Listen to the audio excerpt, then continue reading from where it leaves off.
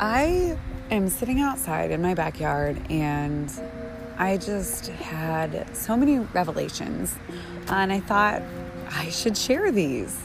And the main one that keeps coming into my head, that keeps wanting to download itself in my DNA is how fucking important self-care is, y'all.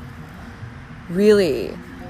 How important is that? We have been running around like crazy people. We run around. That's that rat race. That's what they mean when they say rat race. Like you're just running around, keeping yourself busy instead of prioritizing the care of you, the love of you. And that's going to look different for everyone. But really it comes down to do things to pamper yourself. Don't worry about anything else. Don't worry about anything else. Worry about taking care of yourself. And this is why. Because how disrespectful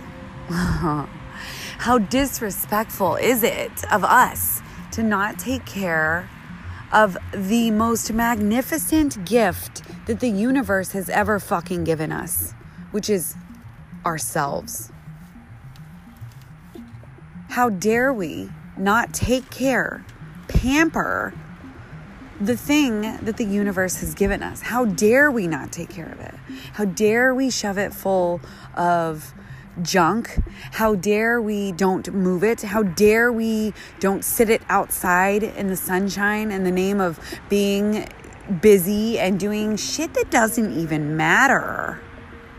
The thing that matters is taking care of you, to have a good experience, to slow the fuck down and to pay attention to the things that are going on around you and just enjoy the simple existence of being. Isn't that what we're supposed to do? Aren't we given life to enjoy it? I wasn't born to struggle, and neither were you. We were born to enjoy and to really simply just give in to the awe of being alive. All of this that you're seeing and you're experiencing could be so much sweeter if we just took care of ourselves and really recognized that we are fucking magic.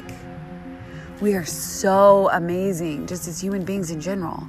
And why would we disrespect ourselves by not taking care of ourselves, by not giving ourselves allowance to just be grateful for being here, for having a body, for having thoughts, for having the joy of being alive? That's an amazing thing to think about. That's just an outdoor thought. So, yeah.